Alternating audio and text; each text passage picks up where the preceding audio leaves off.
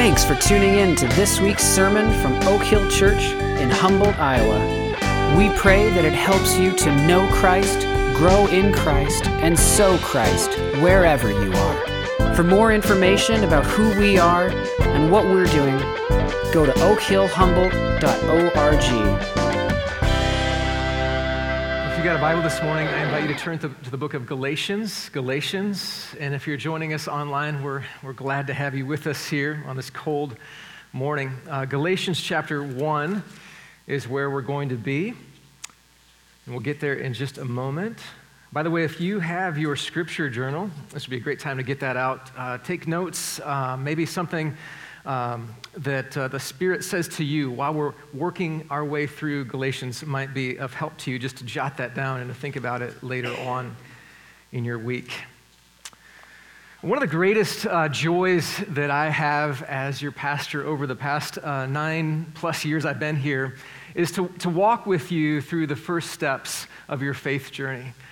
Some of you, it's been from the very beginning, right? To where you're beginning to take next steps in understanding who Jesus is and who you are as a sinner apart from his grace. And then to be able to share with you in that discovery that, hey, I need Christ in my life. I want to know Jesus as my Lord and Savior. And you cross over that line of faith. And then we begin to talk to you about that next step of baptism.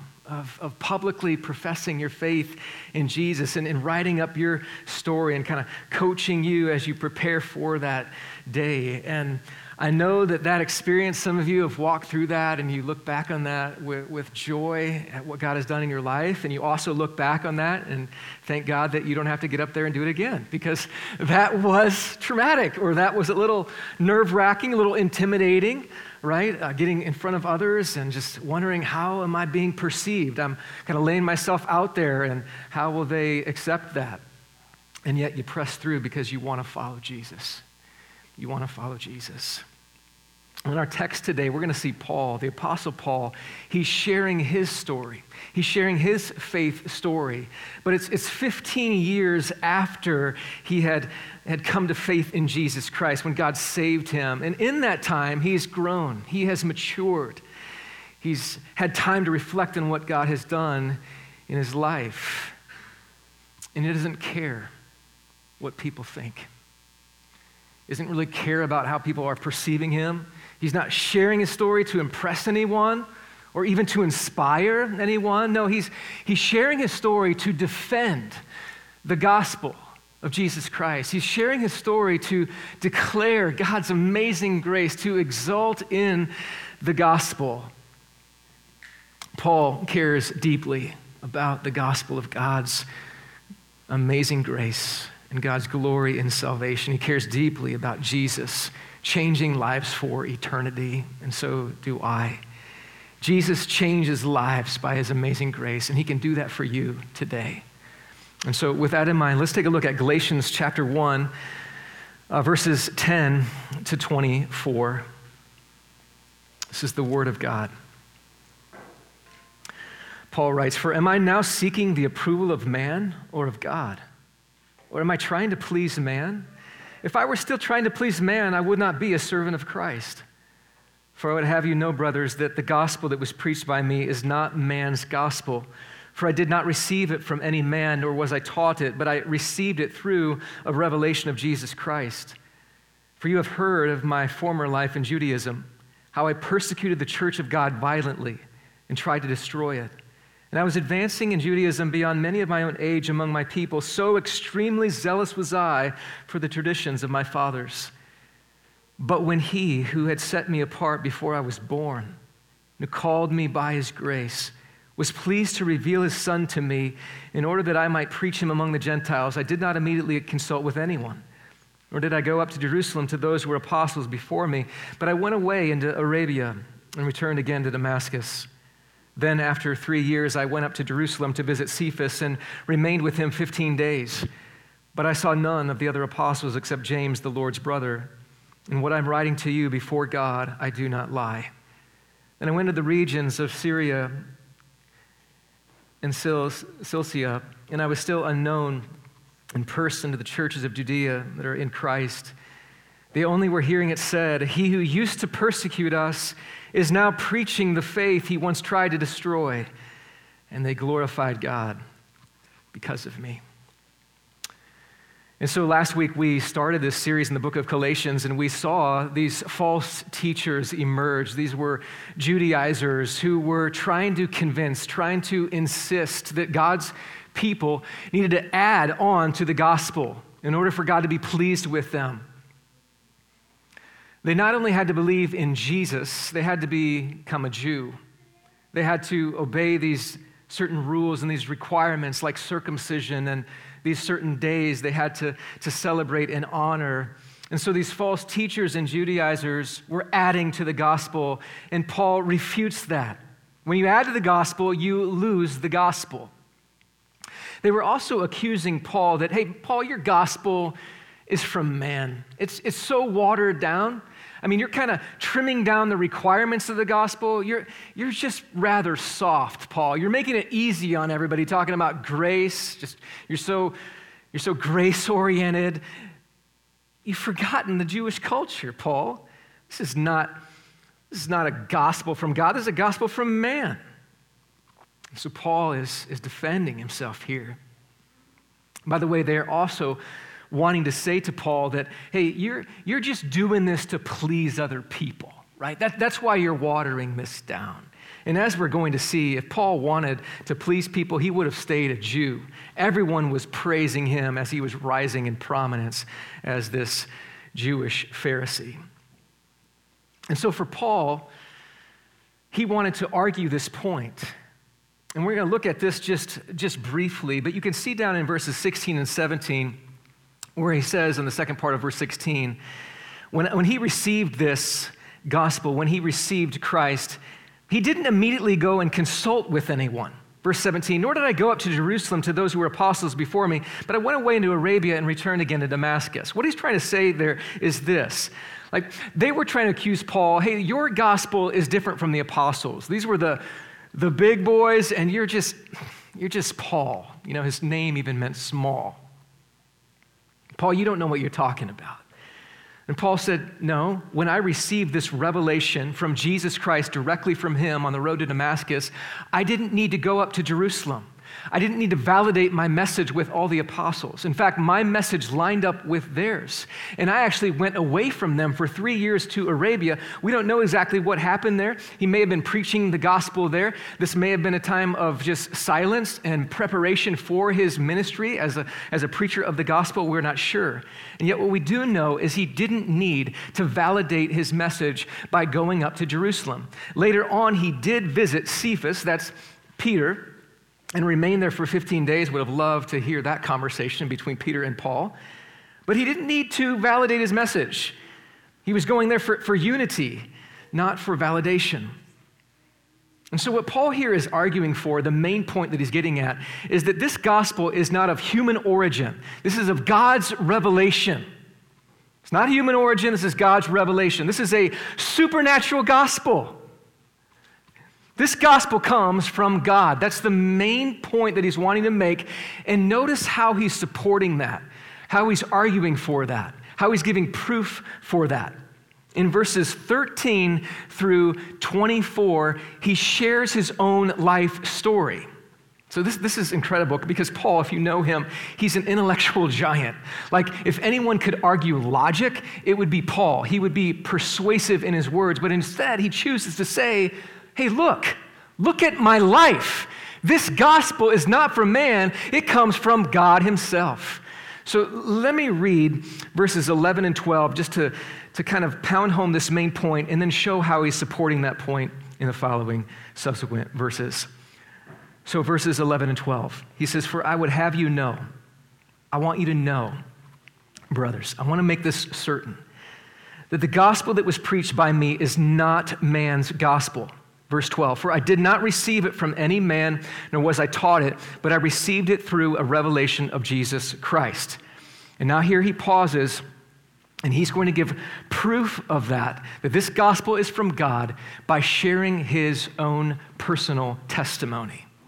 Now we can learn a lot from Paul about his story, and about how he tells his story. Remember, he is an older Christian now, looking back on his faith story and how God came into his life.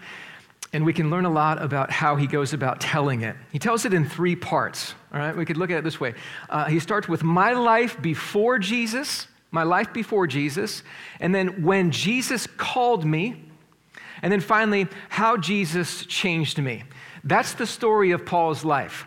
My life before Jesus, when Jesus called me to himself, and then how Jesus changed my life forever.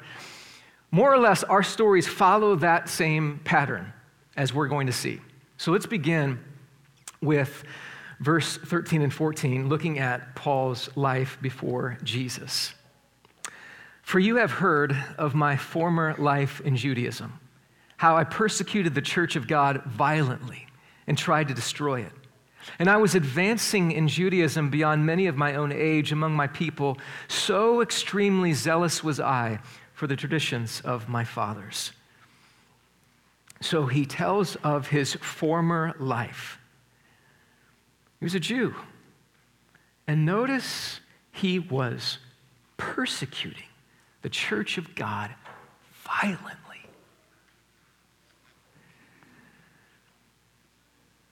He was filled with hate toward Christians. In the book of Acts, we see this recorded. In Acts chapter 7, you don't have to go there, but we see this man named Stephen who was full of the Holy Spirit. And he began to witness to this Messiah that had come. And he starts with the Old Testament, just walks through Genesis and Exodus and begins to declare that this Messiah has come. And he calls out the people for being stubborn and stiff-necked, that they wouldn't turn to this Messiah. What was the reaction of the crowd? Well, they begin to stone Stephen. Imagine this, picking up stones and throwing them right at him, and he's crushed to death. In those last moments before he dies, he's asking that God would forgive these people, much like the Savior did for us on the cross. So just imagine the scene, like being brutally stoned to death, and he's looking up, Stephen is, and seeing Christ in glory. And in that moment, it says in Acts chapter 8, verse 1, and Saul, that's Paul, approved of his execution. So Saul, before he was converted, was approving of this. Yeah, he's getting what he deserves. Telling of this false Messiah, let's stone him to death. We see in the next chapter, in Acts chapter 9, it says, but Saul, still breathing threats and murder against the disciples of the Lord, went to the high priest and asked him for letters to the synagogues at Damascus, so that if he found any belonging to the way, men or women, he might bring them bound to Jerusalem. This was Paul pre-Jesus, his former life. Notice, this was not passive indifference. This was active rebellion. And sometimes we think, well, how can I identify with Paul? I mean, my life before Jesus, I've always been a good person. Be careful. If that's the way your story begins, you have yet to see your story biblically. None of us were passive, indifferent toward Jesus. All of us, in our hearts, were in active rebellion against God. It says in Romans 8 that our hearts were hostile to God. We weren't indifferent. We weren't good little boys and good little girls and just grew up, always being nice. We wanted to be in charge of our own lives. We wanted to call the shots. And even our desire to be good people, what was that motivated by? I want other people to notice me. I want to be able to compare myself to others and say, look at me compared to you. Look at how my life is much better than yours. Our hearts were actively against God, against Jesus. That was our former life. Some of you can identify more so with this next verse, though, in verse 14, where Paul says, and I was advancing in Judaism beyond many of my own age among my people. So extremely zealous was I for the traditions of my fathers. So notice what he's saying here is that, hey, I was like the cream of the crop, right? Like I was the rising star in Judaism. Nobody could match me when it came to the way that I was obeying all the rules. Like I was the righteous rule keeper. In Philippians chapter 3, he tells of this experience to the church at Philippi where he writes, though I myself have reason for confidence in the flesh, also, if anyone else thinks he has reason for confidence in the flesh, I have more. Circumcised on the 8th day, of the people of Israel, of the tribe of Benjamin, a Hebrew of Hebrews, as to the law, a Pharisee, as to zeal, a persecutor of the church, as to righteousness under the law, blameless. So he's telling these believers at Philippi, if you want to go there and play that game of trying to find your righteousness through the law, I'll beat you at that game. It won't even be close. I was morally blameless. I was doing everything the law required and more. So don't try to play that game. If you play that game, you will lose, by the way. Don't play that game with God where you think, I'm gonna do this. You know what? I can live this Christian life. I can have this self-improvement project in me, and I can be a good person. I think I can do that. After all, I've got a positive personality. Come on, bring it on, right? After a while, we live that way. If we're honest with ourselves, we're exhausted. Little teachable moment with my daughter, my sweet daughter Harper. She brought home this library book this last week, and here it is. Maybe you've read it, kids, or you've seen this. Alexander, who's trying his best to be the best boy ever. Like this was like the next book after the Alexander and the Most Horrible Day. Do you remember that one? All right, so this one, I had never read this one before, so I was reading along with Harper, and the story, if I could summarize, this kid, he starts off and you see him eating this box of donuts by himself on his bed, and he's doing it kind of like undercover, and he eats all the donuts only to find himself really, really sick the next day. Can you imagine a whole box of donuts? I can't even eat one donut without getting sick now. That's crazy, because I still like donuts. But anyway, so this kid eats all these donuts, he's sick, and he gets in trouble for it, and so he decides, hey, I am going to set off to be the best boy ever. He tells his dad this. His dad looks at him and says, how about we try for a week, all right? Because he's wanting to do this forever, for his entire life, and see how it goes. So he does. Like he goes to school and he's like raising his hand really nice and answering all the questions. Like at recess, when typically he's not always the nicest kid, he's really being nice to everybody. He's trying really hard. At home, he's got brothers and sisters and they're being crazy. He wants to say something, but he's trying to be really nice. And by the end of the week, like he's leaking out all these thoughts of, I don't like this. I don't like that I have to be nice. You know what? I don't like my brother and sister, and I want to tell them this. And so he finds, like, this is impossible. I can't be the very best boy ever. And the story actually ends on a tragic note of him eating another box of donuts. And so I'm looking at my daughter, Harper, and it was like, God was like, here you go. Galatians. That's the law. It tells us, go ahead and be the best you can be. Try to live up to it. Try to be the best person you can be. Go ahead and try that life and see how it works for you. You will be exhausted and your thoughts will betray you, right? All throughout the week, you're like trying to be nice, trying to be good, but inside you know better. Like you know how sinful you are in your heart, right? You can't do that. You can't live that way. And I was telling my daughter Harper, that's why Jesus came. He was the best boy ever. He always obeyed every time. And he never sinned once. And that's why he could be the perfect sacrifice for our sins. And if we trust in him and admit that we're sinners, man, we can have a new life in Jesus. So Paul, his former life was marked by persecuting the church, advancing in this righteous rule keeping. That's where he was when Jesus called him to himself. Look at verse 15. But when he who had set me apart before I was born and who called me by his grace was pleased to reveal his son to me. Notice how verse 15 starts. But. That is a beautiful word in Scripture. It's a turning point. It's an interruption, an invasion in Paul's life. But there's an author, Greg Gilbert. He wrote, What is the Gospel? Some of you guys have read that book. He writes this about the little word but. I think that must be the most powerful word a human being can speak. It's small, but it has the power to sweep away everything that has gone before it. It has the power to lift the eyes and restore hope. More than any other word that can be spoken by a human tongue, it has the ability to change everything.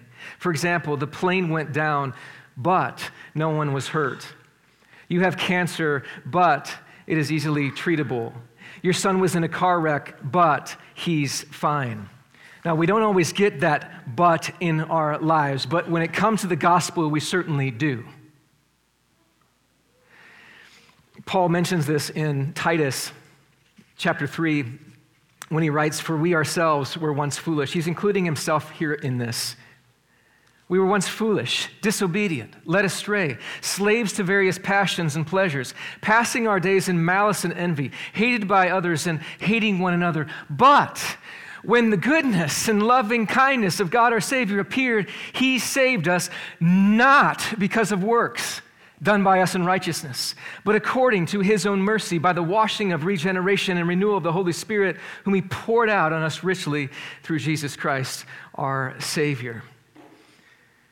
And so we see this beautiful interruption in Paul's life, and notice what he says next. When he who had set me apart before I was born. Who talks like that when they share their story? He set me apart before I was born. So here's what he's saying. Before I was even in my mother's womb, God chose me. God loved me. God wanted me.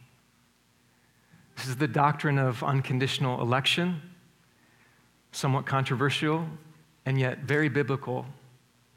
We see it here in Paul's life. Before he could lift a finger for God, God had already set his love and affection upon this man. It's amazing love. We're celebrating Valentine's Day today. Guys, you still have a little time, not much left. But I thought about this. I think I shared this a long time ago, but I'm going to share it with you guys again. So some of you know when we moved in 9 years ago, it was a December day, and it was cold, not this cold, and it was snowy. And so there was a group of you that came and helped us move in, and I just remember somebody yelling down from the basement that I needed to come quickly, only to find that our basement had an inch deep of water in it. Can you imagine moving in and that was the first thing that happened? Evidently, someone had left the window open by the laundry unit, and the pipe broke and water just everywhere. And so thankful for people who were willing to help and stay and help with all that mess. But through the process of trying to get to that pipe and all of that, we had to break apart and get into the wall there. And as I was doing that, I found something that first looked like a baseball card, and I thought, what is that? And instead, this is what I found. And you can see the picture right up here. I brought it with me. So it's a Valentine, a very old Valentine. The postage stamp on the back says 1900, and then you can't read the rest. Isn't that incredible? Because our house is like 120 years old. So this Valentine is ancient. And so let me read this to you. The oldest Valentine you've probably ever seen.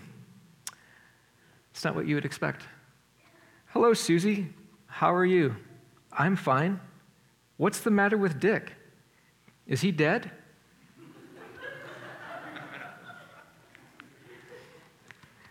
Postcard. Luella's got your letter. Tell the girls this is the only card I had. I will send them one later. From Harry. So there we are. Harry to Susie, wondering about Dick. But needless to say, like this, I wish this was like a Honus Wagner 1906, $2 million that I pulled out of there. But it points us to something that's more valuable, I know it's kind of a stretch illustration here, but work with me, okay? Like the oldest Valentine you could ever conceive of points us to like the oldest love in the universe is God's love for you before the foundation of the world. In Ephesians 1:4, Paul says that. He says, even as he chose us in him before the foundation of the world, he predestined us in love. So that's incredible that he loved you before he even made the universe. Like if you're his today, a believer in Jesus Christ, he has set his love upon you, and he has had his love set on you for eternity past. Like, incredible. So Paul is reflecting on that when he thinks of his story. He's like, God loved me and chose me before I was even born. This next phrase, he says, and who called me by his grace. Who called me by his grace. Now, this is incredible. This is a definitive moment in time. So even though God sets his love upon us before the foundation of the world, before we're even born, if we're Christians, there is a definitive moment when he saves us by his grace. Now, here's what I want to share with you, because some of you might be out there thinking, well, I don't have a Damascus Road moment. Like, I don't have like a clear right then and there. So you might think, well, my faith was kind of been a progression. Be careful how you communicate that, okay? Your story might have been a progression leading up to your salvation, but when you're saved, that happened at a moment in time. You may not know exactly when that was. A lot of events, a lot of people, a lot of circumstances led up to that moment, but when God saves you, he calls you to himself. Think of it this way, like I don't know if you can identify with this, parents, especially if you have young kids. My kids are getting older, but they still struggle with this. When you call your kids to the dinner table, do they come right away? I'm hearing some, nope. Looking at your kids like, it usually takes another couple of times, or even like having to go to them and say, we're eating, all right? We're going to eat now. That's not like God's call. Right? It's not like, hey, whenever you have, it's convenient for you, come on, then you can come to me and believe in me. No.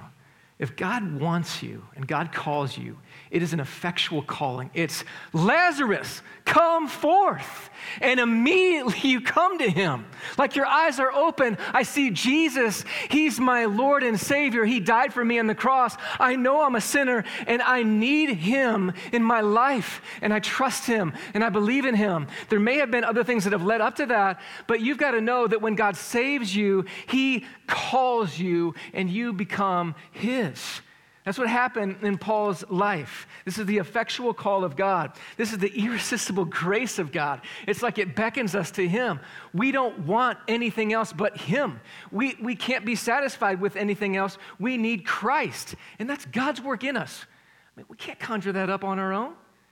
We can't just be, one day thinking, maybe I will decide to follow Jesus. God does this in us by his sovereign grace, just like he did for the apostle Paul.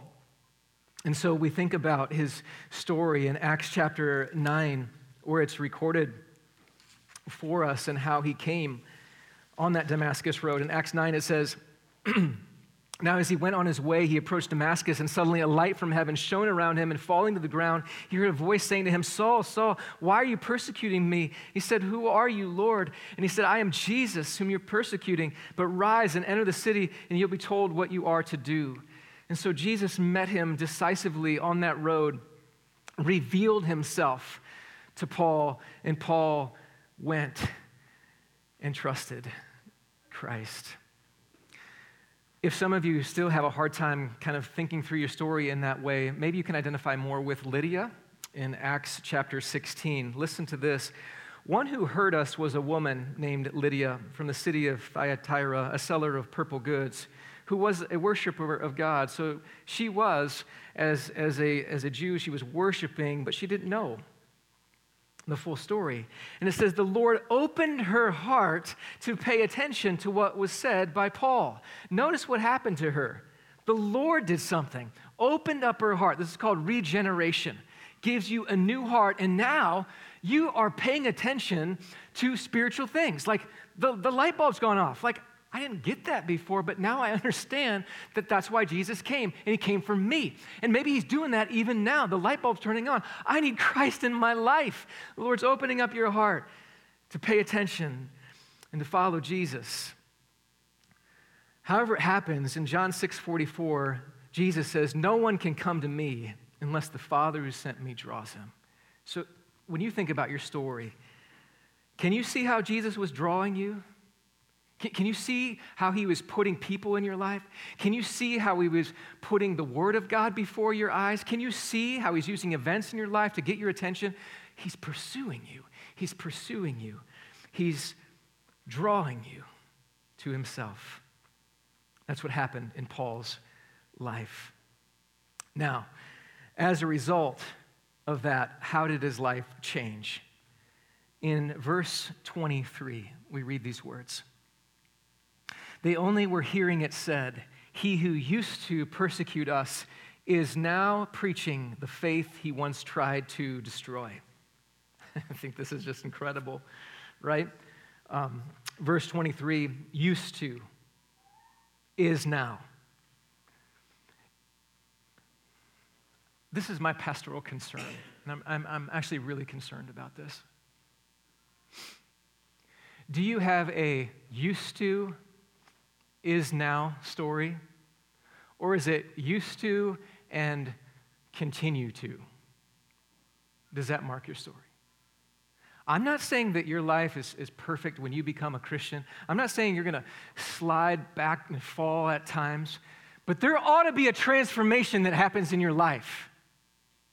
You can't say, well, yeah, I believe in Jesus. I made that profession of faith in Jesus. I was even baptized. But if someone were to look at your life honestly, and you're in a community where everybody sees you, right?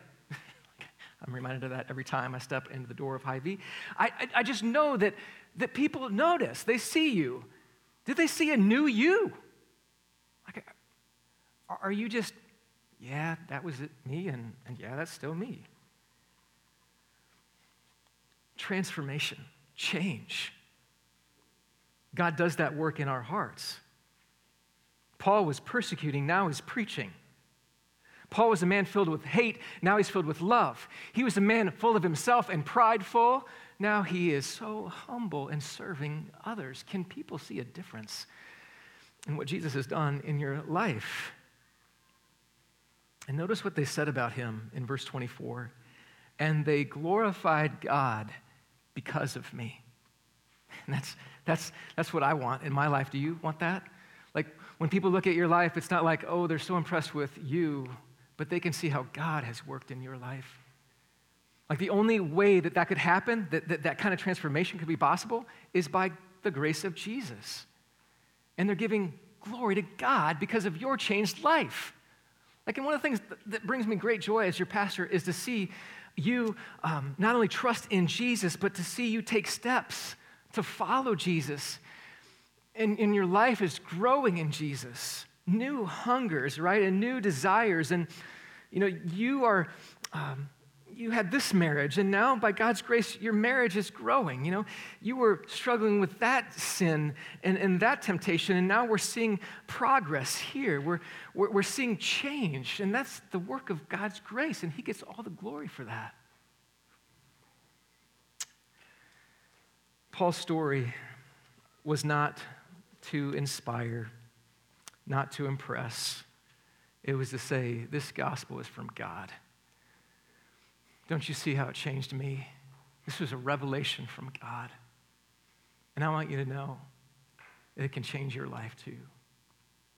So Paul's message is one of amazing grace in his life. Amazing grace. It's our stories and why we have them. Your story is not your story. You know that. That's God's story. It's a story for his glory. You steward that story and share that story with others as a means of striking up conversation and building bridges to Jesus. I haven't found necessarily a better way than to speak out of my own experience. It doesn't always have to be my faith story. It can be my struggles, to identify with somebody else who's going through that same thing and say, you know what, Jesus, he helped me through this. Can I pray for you? We got to be a people that recognizes we've been given a story. Though we may not identify perfectly with Paul, you have a story a story of God's amazing grace. Let's share it for his glory. Let's pray together.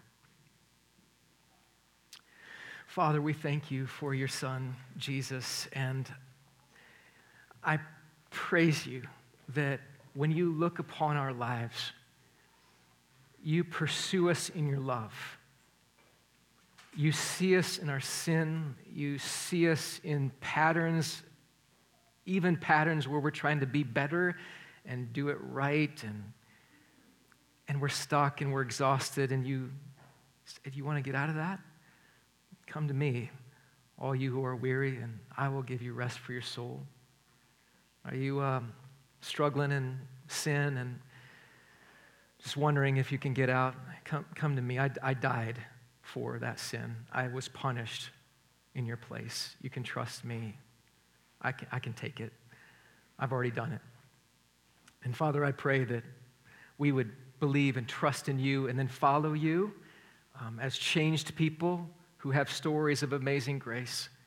God, thank you so much, and help us to be unified around this truth that you have come to save us and to set us free.